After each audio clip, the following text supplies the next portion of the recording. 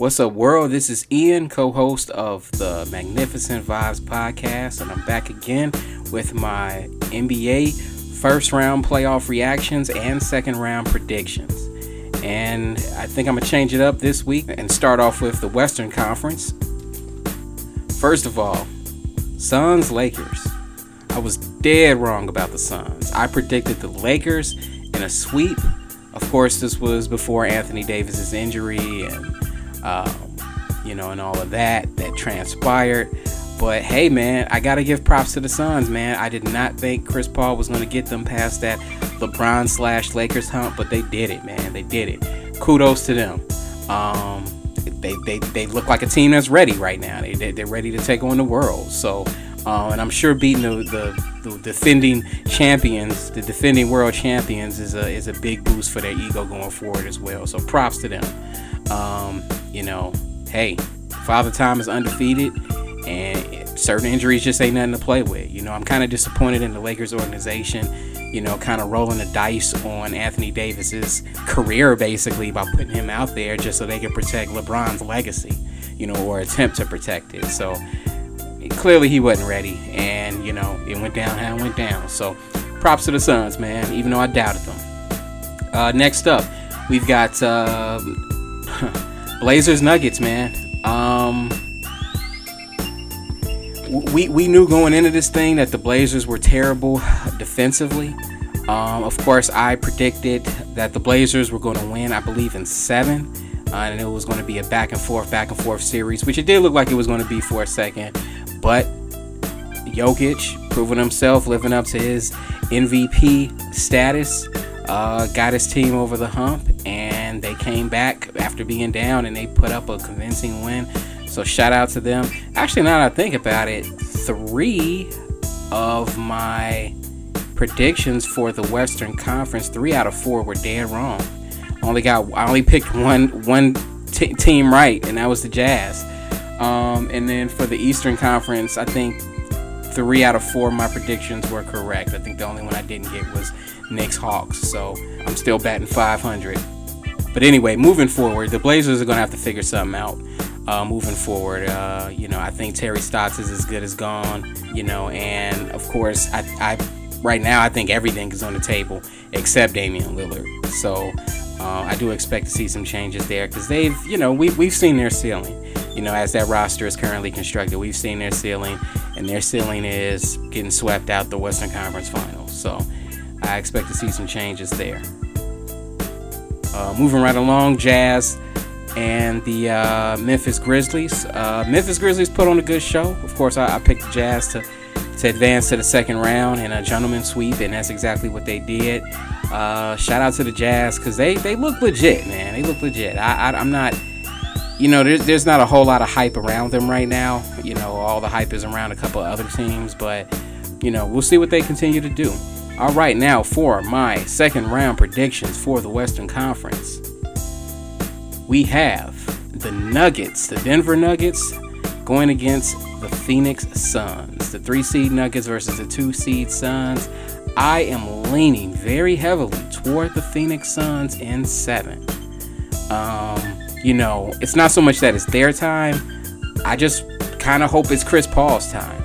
They look good, man. They look good. They look confident. But then again, so do the Nuggets, man. I think it's going to really come down to coaching adjustments in this series. And I do think it's going to be a great series between what Chris Paul can do, getting his team activated and getting their offense humming. I think they're going to put on a good show, but we all know what Jokic could do as well. I think we're going to see some great assists and passing from him as usual, and he's going to get his team cooking as well. So I think that's going to be a great series. It would not surprise me if it went 7 games. In fact, I'm predicting that it goes 7 games. All right, next up, we have the Utah Jazz awaiting the winner of the Mavericks and Clippers series. I don't know who's going to win that series. I can't even really hazard a guess. They play tonight, and I could easily see the Clippers winning Game 6 and then poking out their chest like they usually do and then getting blown out by 20 in Game 7. I could totally see that happening.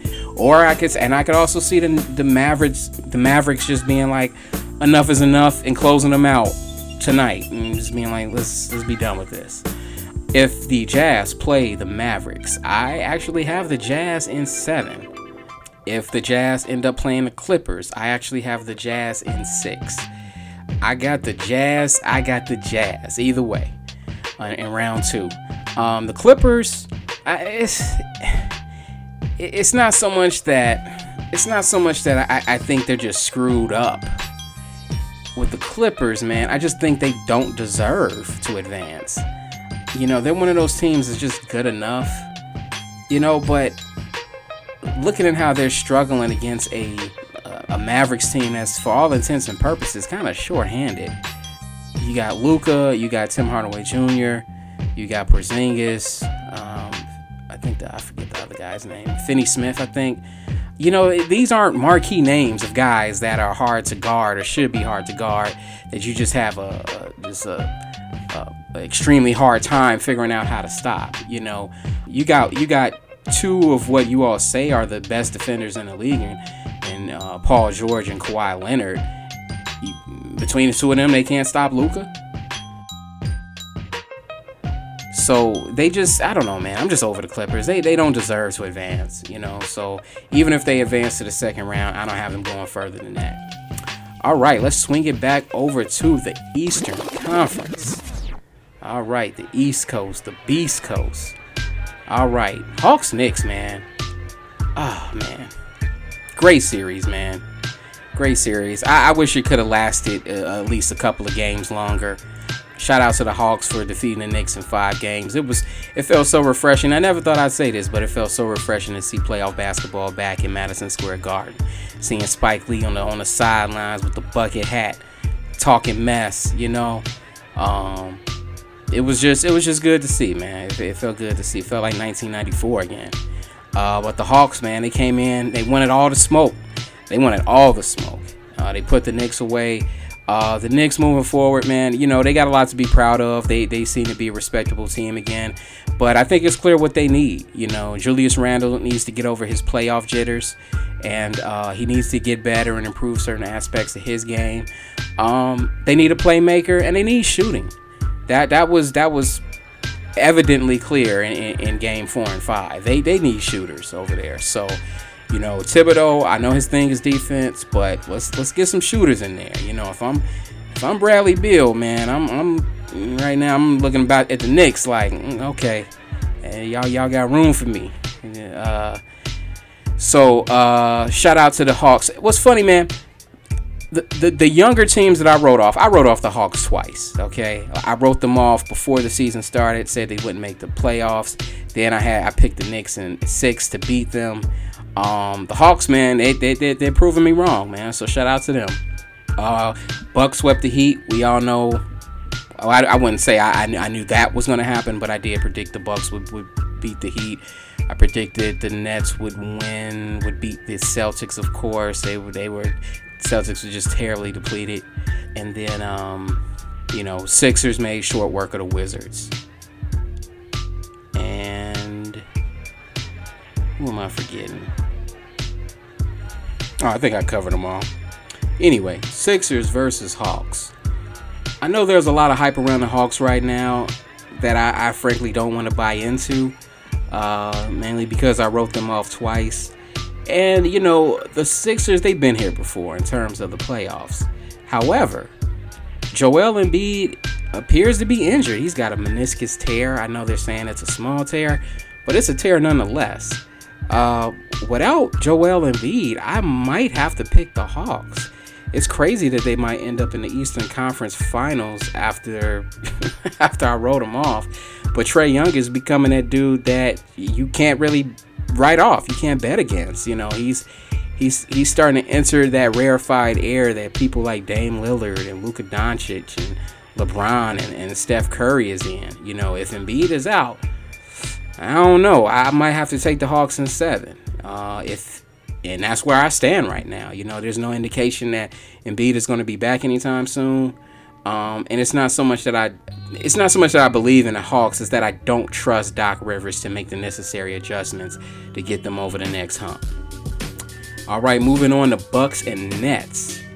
A lot of people are taking the Bucks. They're taking the Milwaukee Bucks. It's funny how everybody was 2 years ago. Everybody was all over the Milwaukee Bucks, and then the next year everyone was off the Milwaukee Bucks. Oh, forget them. They ain't doing nothing. Now everyone's back on the Milwaukee Bucks again.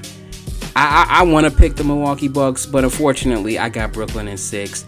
It's just way too much offensive talent on that team, and it's too undeniable. And you know, I just don't know how anybody could pick the Bucks, honestly, going up against this Brooklyn team. And I know Brooklyn winning would ultimately be bad for the league because of, you know, I mean, that's a whole nother conversation. I don't want to get into that. That's a full podcast conversation, but I'm sorry. I got the Nets. I got the Nets. All right, there you have it. Those are my picks for the second round, and we'll see how they pan out. I got the Jazz advancing no matter who they play, whether it's the Mavericks or the Clippers.